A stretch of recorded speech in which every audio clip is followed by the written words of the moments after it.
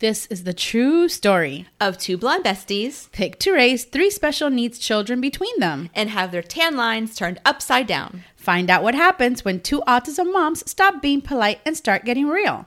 Oh, and by the way, the only unreal part of me is my hair color. Hi, I'm Brenda. Christy here. Pull your bar stool up to our cabana and listen to Disorderly Blonde's Autism Podcast, the chronicles of our misadventures in autism while basking in the Florida sun.